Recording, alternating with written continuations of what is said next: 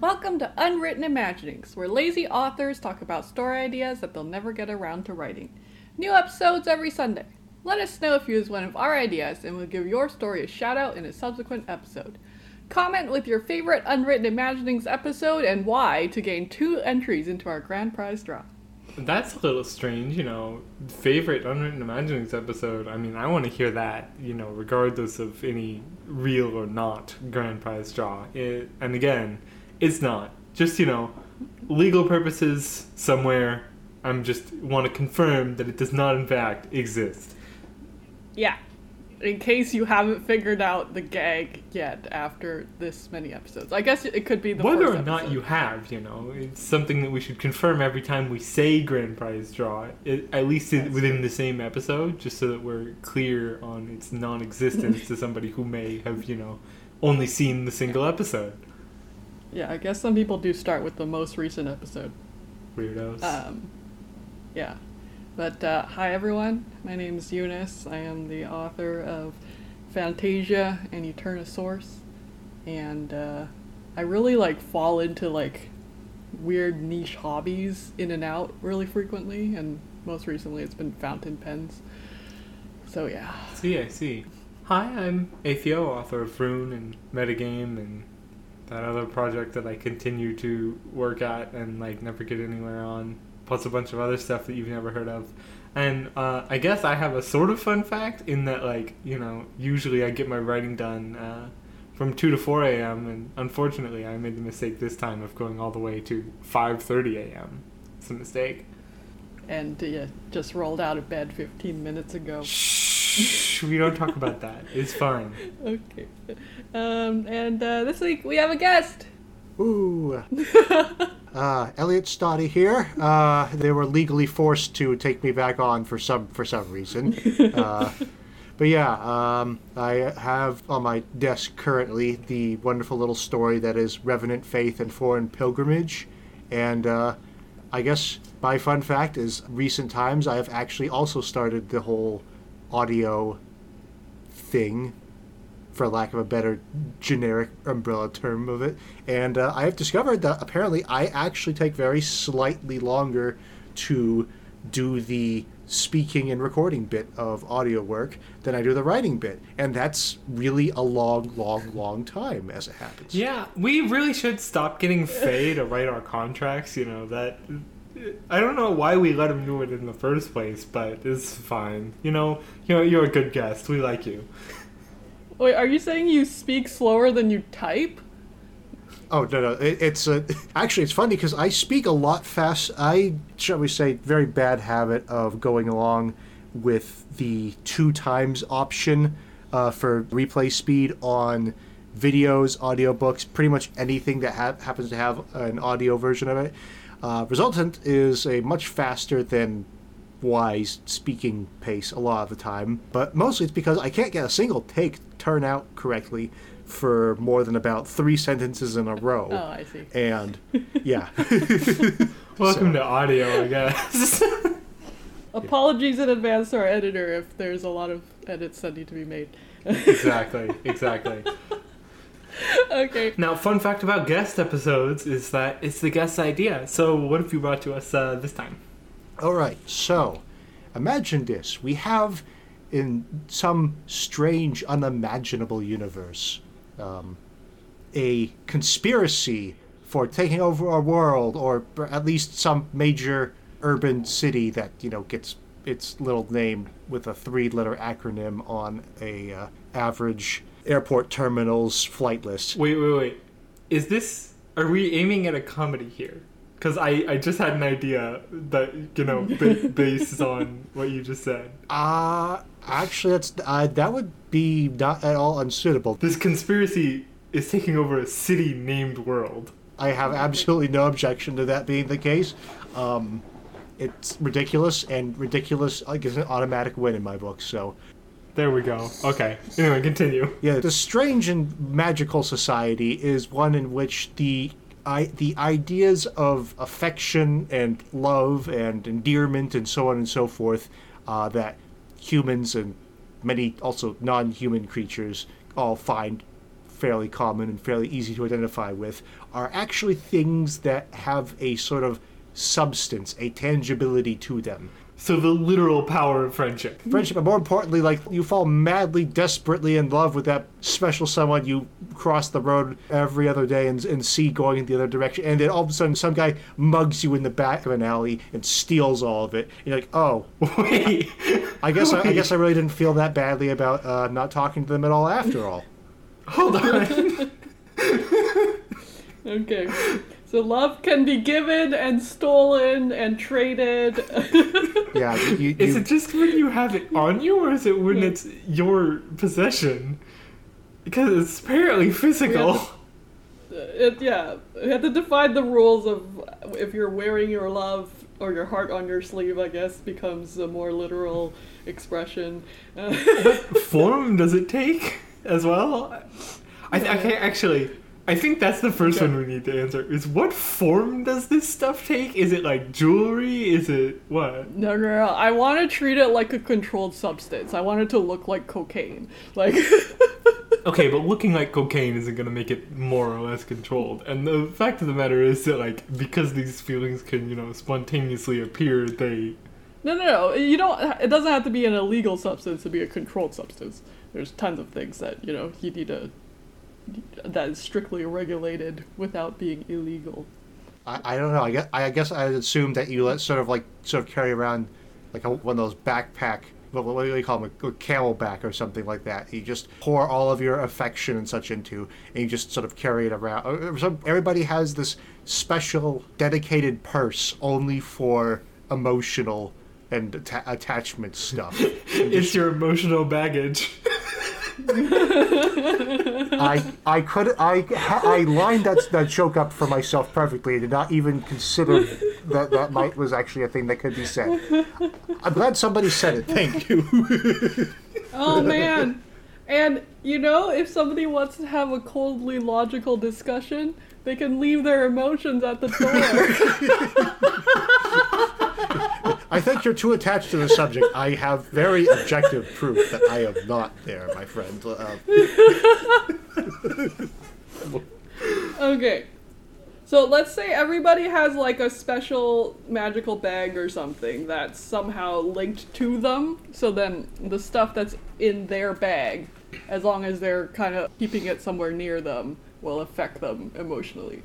And then how do we determine, like, towards whom the affection is directed?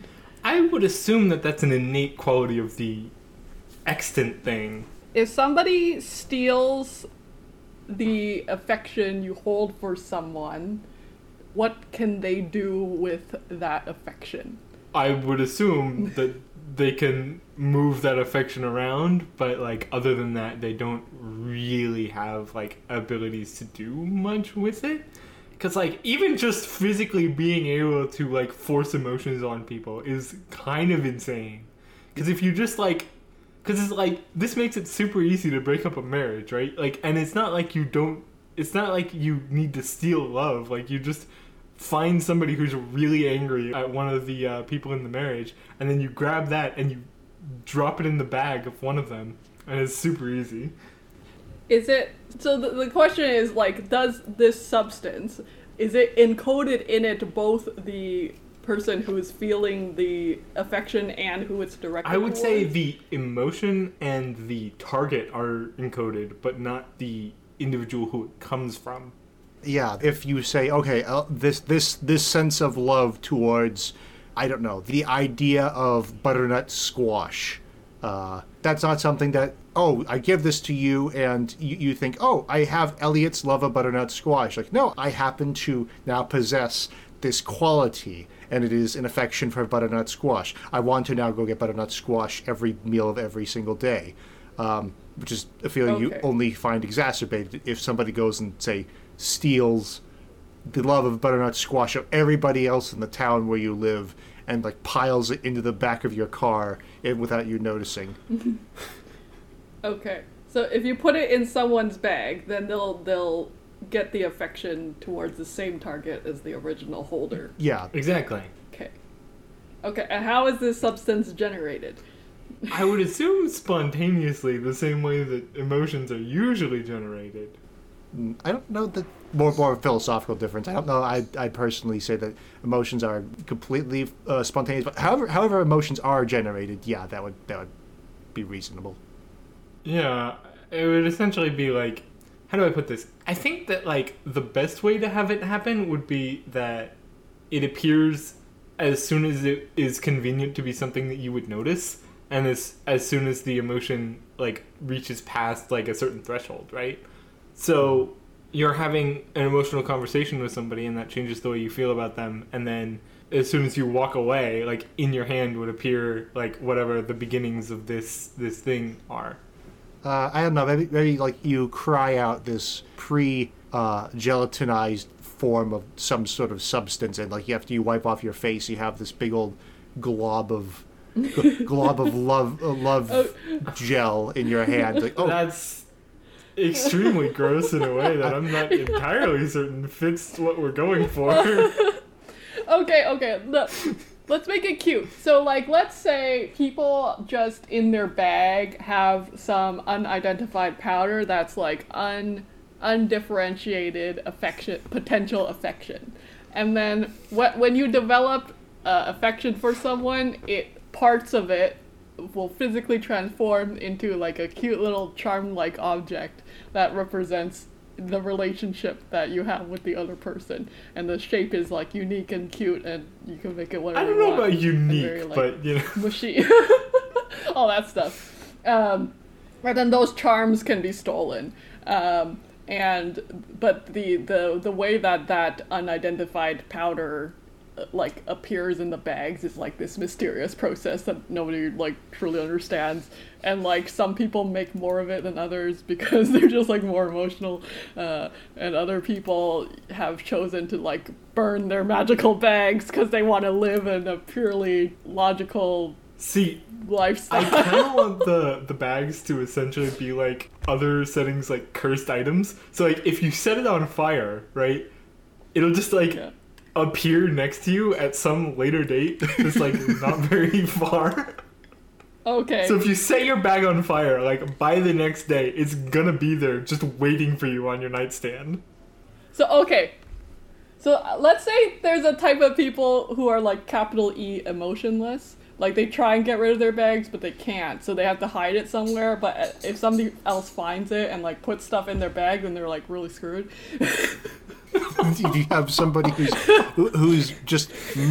madly trying to fight the fact that that childhood friend of mine. I'm already married, and so I like spending time with them, but I don't want to feel like I'm awkward or stuff like that. And so you're like, okay, I'm going to mentally friend zone myself with this person because I value them. I love them, but I don't love them in that way. You try to pick up your vial of friend attraction, you throw it in the middle of the Atlantic Ocean, and then like. So you're telling me that people literally set their feelings aside? They literally say, okay, I'm going to repress this by putting it in some sort of a horribly impossible to crack safe, and then you literally do that. It's not really repressed in that case. It's literally gone until somebody goes ahead and puts it back. It's gone, but not destroyed, if you know what I mean. Yeah.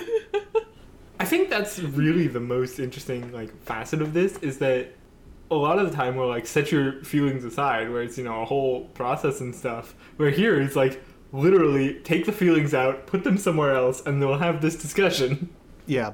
Yeah, so arguments get a lot less heated, It's like, let's all put our bags down for a sec. It's not put the bags down. It's you would have to remove the whole context from like each other. Like it's a little bit more complicated than that. Just not having the bag with you won't make it stop affecting you. No, it has to be within a certain distance of you, so you can hide it away. That's what the capital E emotionless people. I was thinking that they just dumped their bag out every night. That would That wouldn't prevent you from reacting emotionally to things, because you still have that potential. No, but it's part of their whole shtick where they like train themselves to not react emotionally to things. Okay, so that they are emotional, but they just aren't like particularly attached to any person or idea or anything. Well, not in the long run, at least, because they keep taking that out. Okay. I don't know, because I like the idea of people, like, hiding their bags away, but if, like, somebody finds it, then, like, their crucial weakness is now stolen. Yeah, that's the thing. The issue that I have with that is that, like, it's no longer a crucial weakness if the bag just, like, gets shipped to Peru or wherever. That's the thing. You have, suppose that you do have, let's say you're a completely bizarre human being. You say, oh, I love my family. And, as a matter of fact, you say, okay, the possession of this feeling of love is an inherent good. It's a betterment for my life because I enjoy the time I have with these people. I care about them. And simply being near them represents a qualitative improvement over the opposite. We don't actually sit in each other's company and enjoy. We basically sit around and frown at each other over the dinner table. The alternative would be a miserable existence. But then some mastermind with a Rube Goldberg-esque roundaboutness to the plan somehow manages to go through and like steal half of everybody's emotional bag content over the course of a day. They pull off some sort of weird heist involving man-in-the-middle operation and a giant roasted swan and sending out horrible, deliberately malpracticed, what do you call them, chain letters all over the place. And in this really convoluted scheme of theirs, they managed to pull off the weirdest and biggest and most successful heist over this entire, this city called World. And everybody's all screwed up because they say, oh, wait a minute, I mean, I love this woman that I married, but I don't really know what that means anymore. Well, it's more like, you know, that love that you've, like, sort of experienced in the past and are aware of its existence, you just literally don't feel anymore, which is existentially horrifying. Yeah, but imagine that happens. Everybody's like, they're like, okay, well, this isn't the worst thing in the world. I guess we're all still alive. No. The worst thing in the world is the stage 2 of the plan where they're randomly distributed among the populace. Exactly. Well, maybe not even randomly distributed, but like you get a letter in the mail with one of those. Randomly distributed is a low level problem. Okay. Like, come on. No, yeah. You could intentionally distribute it to cause the greatest amount of chaos possible. Like, that would be. So it depends. Yeah, it depends if our bad guy just wants chaos and, you know, the end of civilization, or is like trying to actually get some profit. Because, you know, you could be held ransom by your feelings. Yeah, you get this fun little message with that old magazine clipped out letters style of somebody glued or taped all these totally mismatched fonts to it, saying something like, assist me in improving my own financial situation, or somebody else will love your wife with a deep and burning passion and be trying to ruin your marriage, and I won't have to do a darn thing. Oh, if only I'd gotten 50,000 ounces of pure gold sent to me in the mail at some address here for a dead drop zone. I see. So holding the entire city called World hostage in order to take it over through monetary means? I think that's what they would do with, like, the less valuable feelings, but, like, the higher end of the manipulation would be to sneak very targeted feelings into the bags of some high-ranking officials or influential people. Yeah, you say, okay, well, let's see how much chaos I can cause. Well, the society obviously doesn't want to be, you know, beset by, I don't know, a prime minister, and I don't know what the next rank under prime minister would be if there is one in countries where prime ministers are. I'm a stupid American, okay? I don't know none of this crap. But you have somebody saying, okay, the two usually they would be a minister of something. Oh yeah, just to be clear. And then they're all ranked. Okay, I shall have to jot that down in my many things random knowledge notebook. But you have two high-ranking people in this government are going to be madly, inconveniently, utterly mystifyingly in love with each other to the point that no, there's absolutely no work going to be done whatsoever on with each other. Oh, I was saying we should do a full-on Narcissus gambit and make them fall madly in love with themselves and their own looks. That's Okay, actually well, you'd have to gather a lot of charms of people who are in love with that person then. Well, at least somebody who admires them. It doesn't necessarily need to be somebody who's in love to begin with, because again, we can not stack in love, them. love, yeah. But you know, I was thinking like just make them like the world's largest super fan of like My Little Pony or something. that would do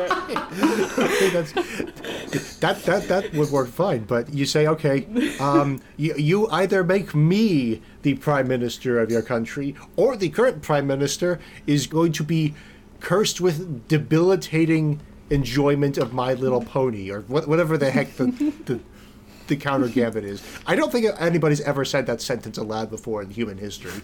But, there's 1,000 ways you could go about trying to leverage something like the weaponization of love, but that would be a good start. The weaponization of love.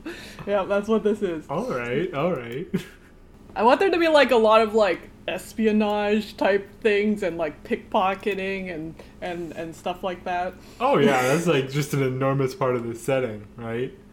In that like huge parts of it are just the process of how do people like keep the bags, how do they understand them.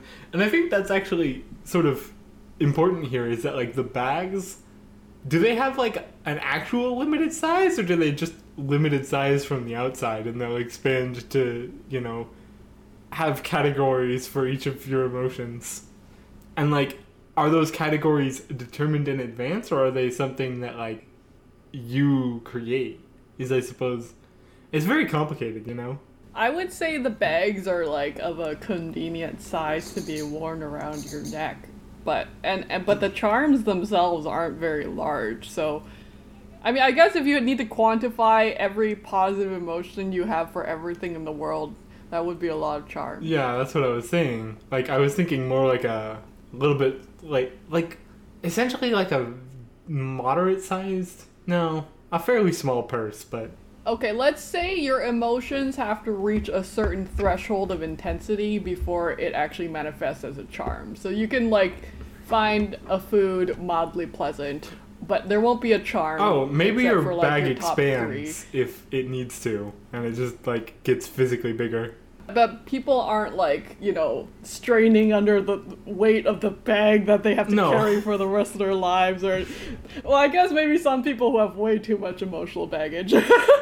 Well, they need to go to therapy for that. Even then, you can just take some of them out and, like, you know, keep them categorized for when you want or need them. Feel it?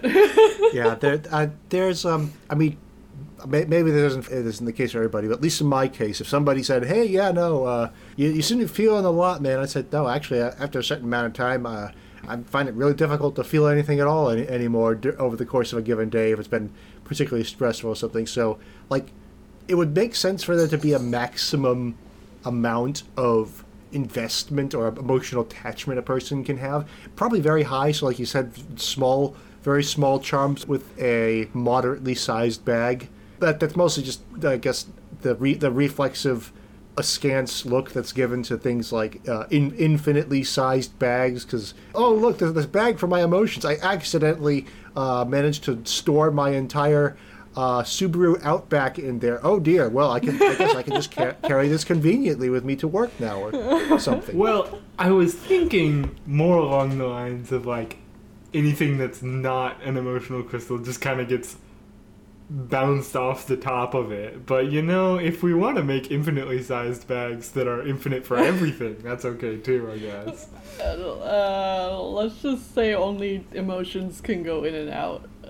Now that does bring the secondary question of like, because your hands can also go in and out, does it count as washing your hands?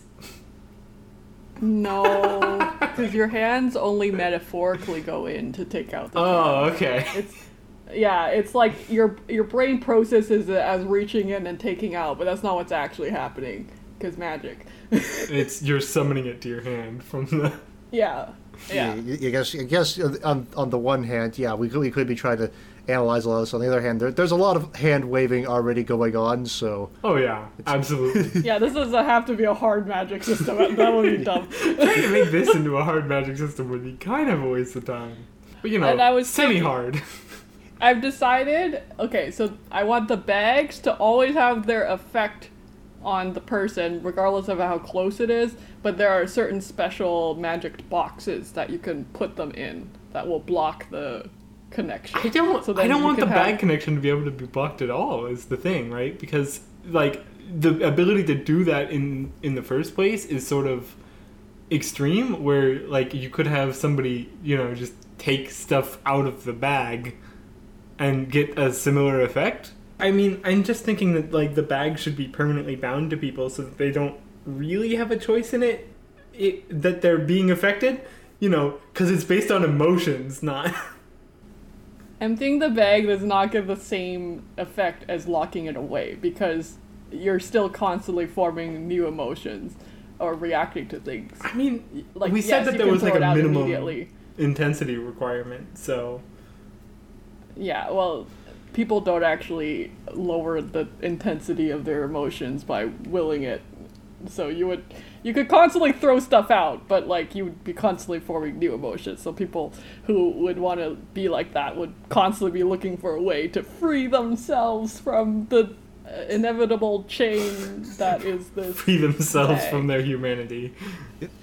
Yeah. Actually, it would be really interesting to have like a subplot. Is you have some people with very unusual minds that actually do have the ability to say like, okay, I don't feel happy anymore. They can just will themselves into a neurological state that's equivalent to not actually having a certain attachment or having a greater amount of attachment than would otherwise be manifesting.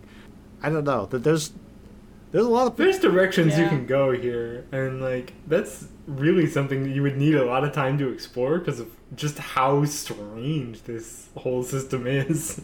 Yeah, I guess like actually having like very strong emotional control over yourself can become a very like valuable commodity, because like you could, let's say, like take someone's love for somebody else, put it in your bag, and then just destroy it. So then like the other person can't ever get it back or whatever. But the only way to destroy these charms is to do it like that. Just be like, put it in someone's bag and have them fall out of love. that would That actually would be super difficult. Like, don't get me wrong. It's something that I'm actually fairly good at. It's just that's super difficult. Oh man. If you want to talk about me thinking my way out of a crush, I can like give you a step-by-step guide. I wasn't thinking you way out of a crush, you know. I was more thinking somebody Oh, that you man. had like an actual relationship with, which is, you know, a little bit more complicated than a crush. Yeah, but no, I'm pretty good at Huh. it. I don't like feeling emotions, in case nobody's noticed. I think at the very least the idea of not enjoying emotions when they have to be inconvenient, which is because depending on who you are, it can be less convenient at sometimes than others. But if you're like me, I enjoy certain emotions certain times, but usually I'm perfectly happy just sort of sitting there like a rock. Yeah. I like to be neutral. I like to float at zero, you know? Yeah. Man, I could not stand being at zero constantly. Who would want that? Well, There's I mean, you know, it's honestly I suppose it better also than the depends where your alternative. zero is, you know? My zero is great. I float around. I write fluff. I laugh sometimes. that actually kind of brings up an interesting question. Like if somebody said was you meet a person who's very, very given to forming enthusiasms really quickly. Could you say use that person as like a love generator? Like, Suzanne down the road is the fastest person I've ever met to like get attached to dogs or something, and you could use this person as like an A emotion. jumpstart for emotional. You, I actually love that idea. Like, I would be totally okay with paying people like that, you know? Because, like, I think Like, I'd want that's awesome. there to be I'd want there to be like this kind of like an actual under like black market conspiracy type of organization. They have like innocent people who just like fall in and out of love with things really like frequently, and then they constantly just like rummage in their emotion bags and like take stuff out, and the person doesn't even notice because they just normally fall in and out of love with things and people, and then like they use that as a source to manipulate like other people with their this whole network of like controlling the emotional lives of everyone in the city named world.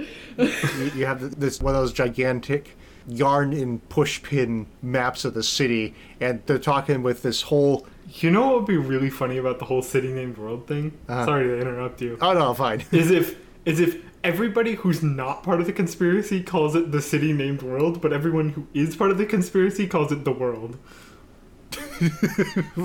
Okay. Yeah. That's the little hint that you can tell who's in and who's not in. Exactly. Except that, you know, nobody knows about this hint, and you just have it like. You just have it as like a dramatic irony, so only the readers actually understand what's going on here. The voice of Sir Alfred Hitchcock and a voiceover, but little did they know that they only thought of it as the city called world by those who are within it, as opposed to simply the world. And then the action of the scene restarts. Exactly. I love it. So the conspiracy is going around planting love for assorted things in people's bags and threatening them? Like, I'm not entirely certain what the plan like, is there's here. a lot of ways you can manipulate people with this, right? Like, if somebody just, like, is, like, a gold digger and wants to marry well, they can hire the firm to just do that for them.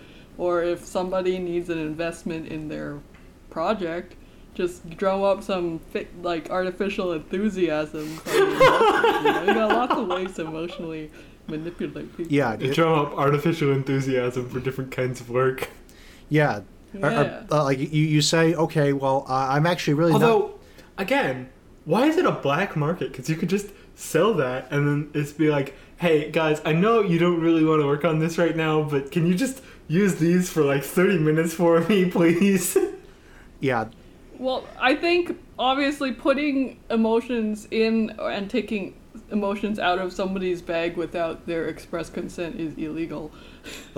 Yeah, that would be one pretty bit. One of the things I think would probably, assuming that there's any sort of sanity that crops up in a place like this where this is actually a regular thing, but I would assume that, like, because emotions are kind of important to a person in many ways. I'd assume that like there'd be some sort of regulations maybe put down about you are certainly allowed to do this because we can't stop you. Well, we don't want to stop you, but we want to say prevent you from, I don't know, sharing back and forth profound love of, I don't know, the Beatles music between you and a friend repeatedly over the course of a week or so, because the whole thing about, oh, I love the Beatles, I'm kind of tepid about the Beatles, oh, I love the Beatles, and then your friend's doing the exact opposite as you're trading this emotion back and forth, tends to, if you do it, like, say, give it to somebody, and it sits on their psyche for long enough that it sort of becomes, it's natural, it integrates with them, that's one thing. But, like, if you're constantly trading this back and forth and back and forth and back and forth, it starts to do horrible, horrible things to a person's mind, I would think. And they probably say, okay, you're only allowed to trade something that is ranked as love of my life once per every month. And if it's...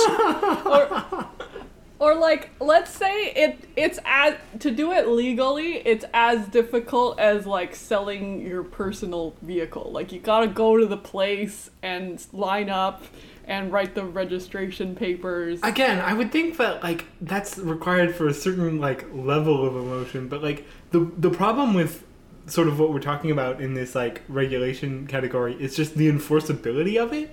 Because like if you have it's more like if everybody randomly generated diamonds in their pocket and then they were selling them back and forth. Like, as much as you might want to regulate that for like whatever you consider the value, and I mean diamonds would be valueless in that particular example, but let's not go into that.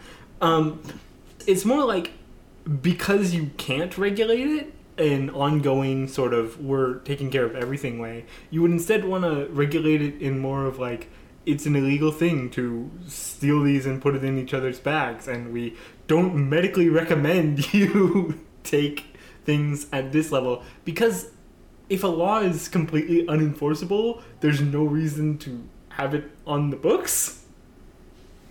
I mean, you know, like, if people wanted, like, literally trade hobbies, I guess that's fine. But, like, I think people would want to register any higher level changes that they made as... So, like, let's say anytime someone has, like, a dramatic change in their behavior, right? Like, you'd want to have, like, a registered charm exchange that's rooted in that event, because when they're tracing illegal transactions / you know, just people stealing and putting things in, then that's like one of the pieces of evidence that they would use to see, like, oh, I think there's a crime has been committed here. I mean, the stealing is more of an issue, but even that would just be like, if you want to come get your emotions registered so that if someone steals them or adds something new to your bag we can know, then that's a thing you can do.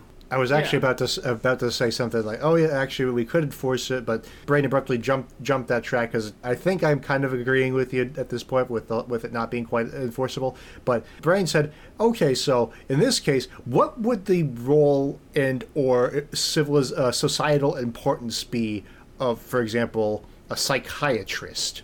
Like, the people who are there to try to assess your emotions and the validity thereof, and like help you work through them. Like, those people are going to be like, those are going to be like more highly valued. Yeah. So, like, people would go see their psychiatrist as frequently as they go see, like, their family doctor. If not more, yeah. Family doctor would... Which is still would not have, like, enough, but, you know, it's fine. Would have, like, confidential files on, like, the major charms of all their patients, and would only reveal that under subpoena. Yeah. If there's a crime involved. You know, you actually came up with the enforceable version of this, so there we go. There you go. You know what? Actually, I guess so, because you could say if you had somebody, you have Dr. Smith who's working on 5 different families worth of people at present. They'd say, okay, let's go over what you have. Oh, you don't seem to have your utterly debilitating love of baseball anymore. Do we want to talk about why that is? And if they don't, it's currently locked up. My wife has the key. I don't. They cannot produce a sufficiently good explanation. We obviously can't just like arrest them for potentially losing it, but this becomes a matter of very serious concern. Oh, look, somebody else somewhere in the neighborhood spontaneously gained a tremendous love of baseball at the same time. And coincidentally, they paid this other person fairly hefty sum of money as well. Oh dear, that's an interesting coincidence. Yeah, exactly. You can trace this sort of thing, but it's more complicated than like pretty much any cases of theft that we actually deal with. You know, so there's a special emotions squad. Oh, yeah. Oh. And then I'd have fun with the psychiatrist, like, you know, like looking through the charms, and then like one of the characters is being all nervous about like the way that they're examining it, and be like, what, like, because they're going like making faces and like taking notes. It's like, what's wrong, what is it? It's like, very interesting. Oh crap, he knows. Because yeah, like the appearance of the charm can tell you like a lot. You told me this was enjoyment of this person's presence. I think you might want to examine that feeling when you get it back. Yeah, it's like, I just want to remind you that, you know, we have full confidentiality, so if there's any, you know, additional information you'd like to tell me, now would be the time. You are saying that you do not in fact love this person to whom you are married. Instead, you have a deep and abiding and slightly disturbing level of attraction to horses, as a matter of fact. No. No, you don't say that to them. You just, you know, and then get them to talk about it on their own. Yeah, and then you know, they talk about like the I guess like if somebody is thinking about like permanently removing one of the charms, like the doctor has to like counsel them on like the risks and benefits of the procedure. It's not really a procedure. It's just something that you can do at home. No, but like they're like, oh, we need to counsel you on the possible repercussive effects on your psyche. You may develop another addiction to replace the one that was just removed. Like, your entire personality just starts falling apart. Oh no, I don't love potato chips anymore. I don't have anything to replace it with. And then one day you're stumbling home and you find this cloud of butterflies. Like, oh, I suddenly love butterflies all of a sudden because there's nothing in my brain competing with them. And this sudden display of beauty is a very sudden and unexpected imparting of knowledge about how amazing they are. I'm going to suddenly turn my entire life around and chase butterflies, and then they step off. To be fair, it's less physically destructive than the potato chips thing. True. Yeah. See, that's perfectly true. Right up until the point that this person's like, "Oh no, is that a monarch?" and then steps right off the curb, and then they get blindsided by somebody in their minivan who stops like just a quarter of a second too late. So they don't outright kill them, but they're in traction for 3 months or something. See, but here's the thing, right? When I look at things, I don't consider suddenly being unable to cross the road safely in my balances, because I don't think that there's a large number of people who love butterflies enough that they would get hit by a car to see one.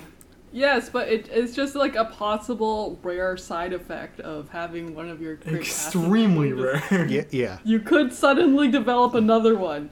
That could be even worse. Recommendation. You're probably going to develop another addiction. Make it something that's not terrible. or like, I would say, like, the most common one that people would request is, like, after a bad breakup to, like, have the emotions for the other person removed. And then they're like, this may impact your ability to fall in love for the next 1 to 2 years.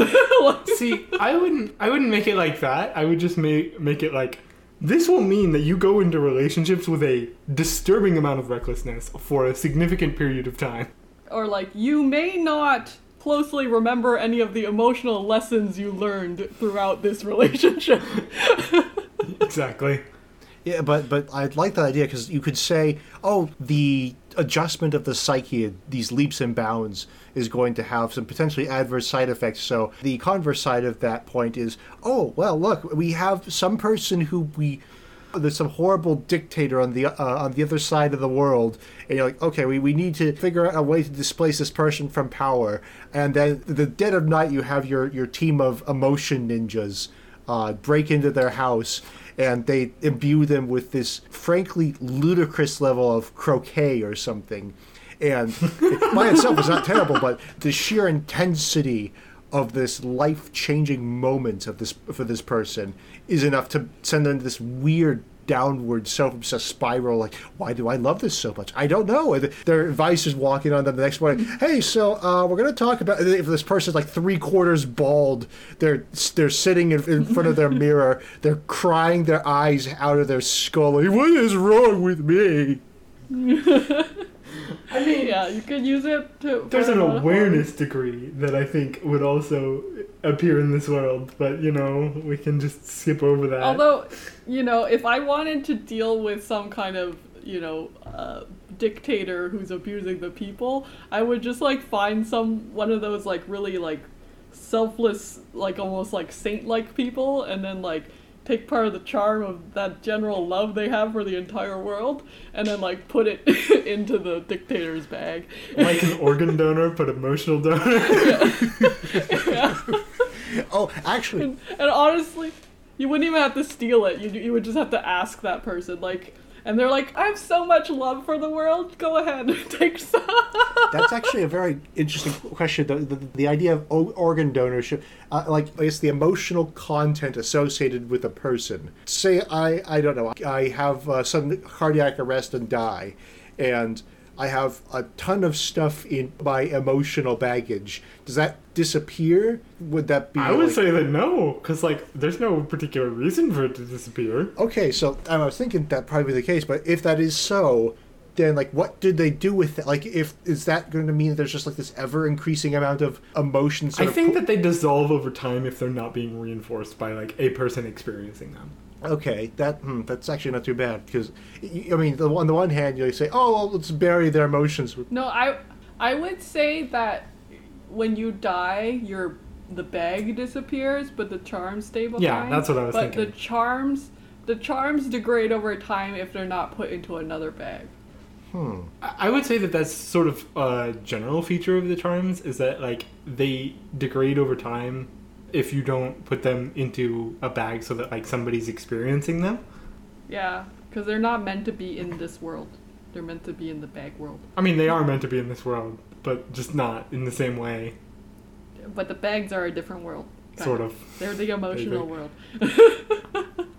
I was just thinking that it was like, them being experienced is what reinforced them enough that they could exist. But, if we want to make the bags into their own unique world, I guess that's fine too.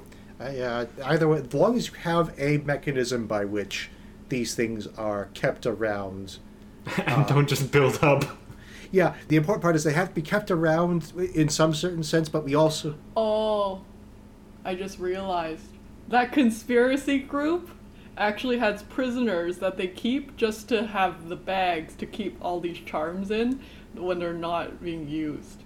That's horrifying and that's really genuine creepy. Torture. Oh dear. Oh yeah, we're because you're inflicting them with loves of like people and objects and activities that they have absolutely no ability to experience and no control over. Yeah, they have like way more charms in their bags than like a healthy person is supposed to. That is genuinely horrifying. Okay. I was about to say, I was like, wonderfully horrible things. Oh no, I don't desire to see my mother every day of the week anymore because I don't feel the same way. Like, oh, that's kind of messed up. No, you come out with, oh yeah, no, we're just gonna basically treat this person like a kidney farm, basically. Except we put the kidneys into them, and then we say, oh, you don't have big enough heart to support 50 different kidneys all being spliced into your limbic system, whatever kidneys are part of. Too bad, we're putting them in you anyway, son. Wow, that is holy crap. Man, the stories that I'm involved in always end up being unintentionally creepy. All right. So, one fun fact is that we're coming up on the hour point, and we haven't actually come up with a main character for this yet. An emotional crimes detective. Yeah, I guess so. Would it be in this case? You could almost say that the main character in a way would sort of be like society itself, or the city, or I guess the collective of people who are at the mercy of this organization. It's sort of like so it's more of like a, what's that word? See, the word I'm coming up with is gestalt, but I know that's not correct. What I'm thinking of is where your cast is a bunch of different people who are sort of experiencing their own things, but like maybe you come back to people as well. Yeah, I know what you're talking about. I don't remember that term. Cast is the only term I can think of right now. But I know what you're... I'm aware that it's something cast. I just don't... And I have a story that uses that principle too. Yeah. It's just gone.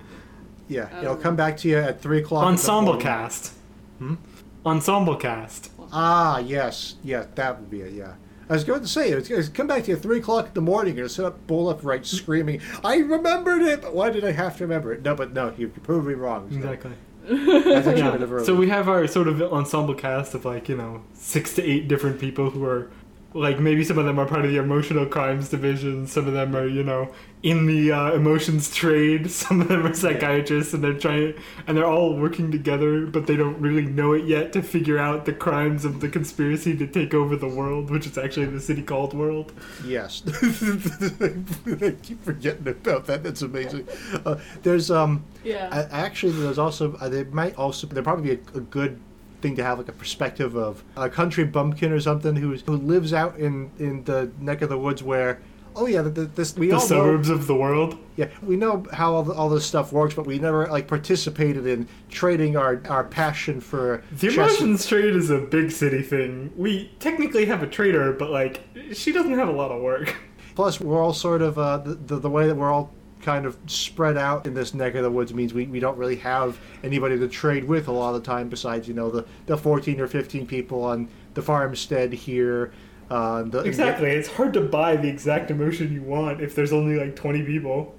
Yeah, but the flip side is if you had, say, a single person. Actually, they're I would definitely tell this story from a omniscient third-person narrator who could just explain what's going on. Yeah, that would actually be, I guess, ideal if we did want to go the way of it. Usually how you do ensemble casts. Yeah, there would actually be some very interesting things you could do with this from a narrative perspective by, say, okay, you have a singular character, but you're sort of turning the entire idea of unreliable narrator on a completely different axis because you're saying, okay, well, this person... This narrator may not be the same person, quote unquote, as they were like 30 seconds ago. Yeah, like some point between start of this day and the start of the next day, somewhere between those, they happen to have the affection they share with their best friend stolen, but we can't tell where it is. And you could do some really interesting things with, say, making it very ambiguous because they just had a big fight, and you could say it was any point between this horrible thing they did to this person and this other thing that was less horrible but entirely genuine, and it's probably going to actually do some serious harm to their relationship from then on anyway. Very complicated. Yeah, you could do some really interesting things with it. But if we were going to go into a single character, somebody who's like in the emotional crimes division of the local police force probably would be pretty good contender because, they're put in the nexus of information control and opportunity. They're directly opposing the conspiracy. Yeah, that as well. Yeah, they are very much the protagonist to the antagonist, and they have enough agency and vision of the world around them that they actually get a more complete idea than the average street person would be capable of grabbing. Exactly. But I would end the story on more of an emotionally gray, morally gray note. Mm-hmm. Where it's the conspiracy organization is not everything we do is bad, and then they give the example of the reformed dictator that they fixed in 2 countries over. Yeah, I'm not sure that counts as morally gray. It's more of we're not good morally, but we do have the ability to shut down people who are also bad morally. Mm-hmm. So yeah, I guess that's. From a utilitarian calculus point of view, I suppose you could call that morally gray, but I'm not entirely certain that that's how people would look at it. They see themselves as a profit-oriented corporation, and they just do whatever they're paid to acquire / remove. Actually, you could go some interesting ways with that way, looking at it. I guess slightly different perspective, or maybe just a different facet of their operations, or the mentality of the people involved is maybe looking at them as something similar to what do you call it? Anonymous. They're basically this giant collection of vigilantes, and yeah, they've done some really not terribly great vigilantes stuff. Of questionable repute. Yeah, they've done some not great stuff. Conversely, they apparently said not that long ago, oh yeah, this whole thing with the recently ignited worldwide tensions ignited when a certain somebody decided that he wanted to push the world's tension level up a little bit, said, okay, yeah, no, we're going to actually come in here and we're going to say, if you are going to be an enemy to world peace, you're going to be an enemy to us. And that they decided to basically go on a hackathon against pretty much anybody who was trying to exacerbate the conflict in that region of the world.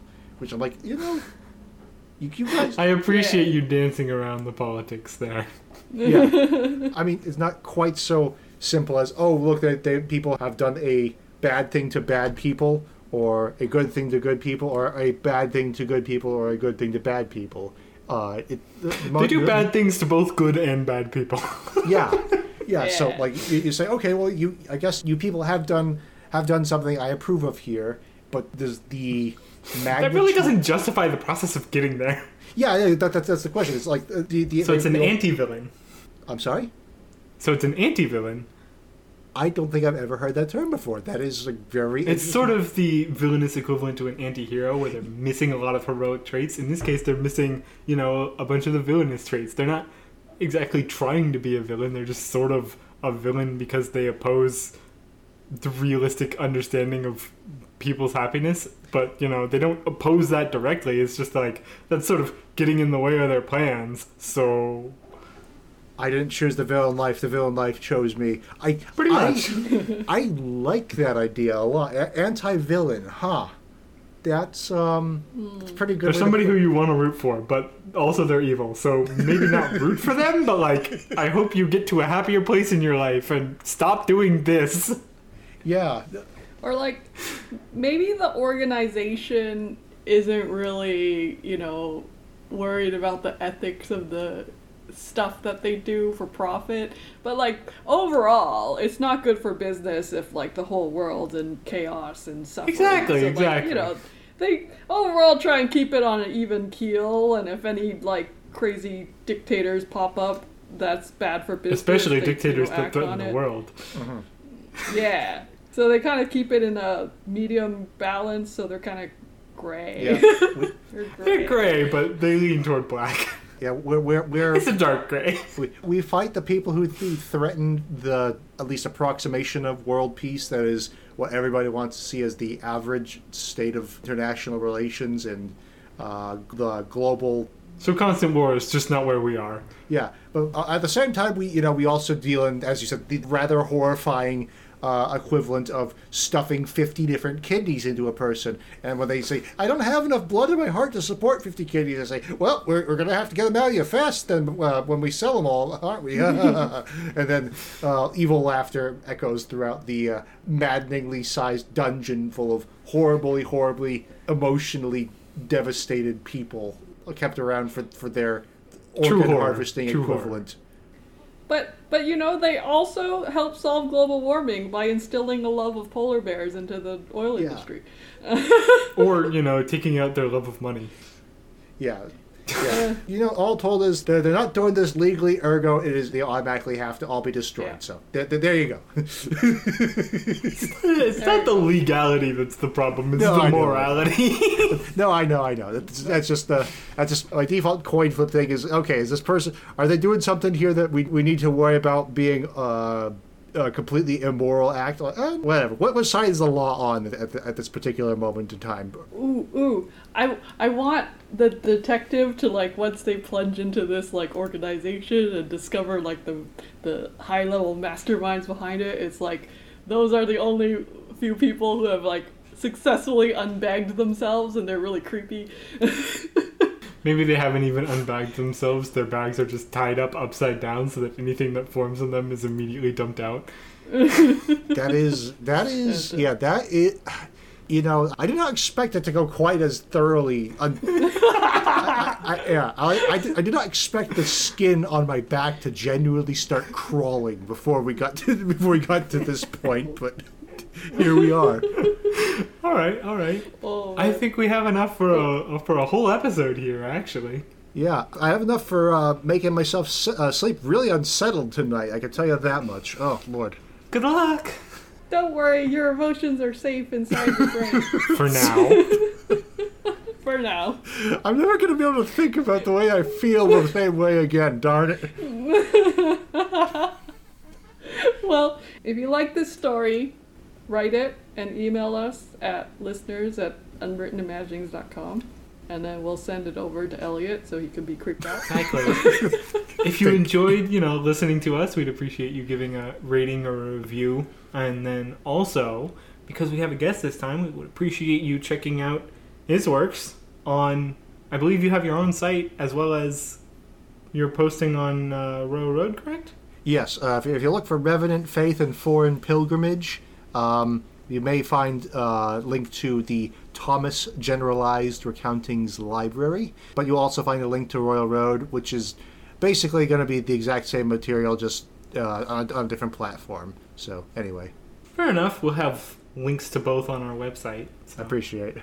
Is any of your audio stuff available? Or are you still working on Still working on it. It's at the moment it's going to be. It's sort of popping up on Spotify. As of right now, we have a grand total of a trailer currently available to people. So, but within the next couple of weeks, hopefully that will be joined by a small number of episodes and the rest of them in production. So, fair enough. If it's done before this episode releases, we'll add it to the end, and if it's not, we'll deal with it then. All right. Okay. Thanks for listening. If you'd like to be a guest on our show, email us at guests@unwrittenimaginings.com. It's a fun time. it's incredibly fun, but it's not incredibly creepy, I have to say. You know, given our track record, not incredibly creepy is actually, you know... I would say it's only like 60-40. One in 8 of our episodes gets really creepy, and then I would say about half of them is creepy if you really think about it. 60-40 with the 60 being not creepy. But, you know, that's half the fun. Exactly. I'll let you be the judge at that point, I suppose. Just because it's your podcast and I'm not the one making the shots here. But really, man, really. Exactly. Thanks for listening. Okay, bye.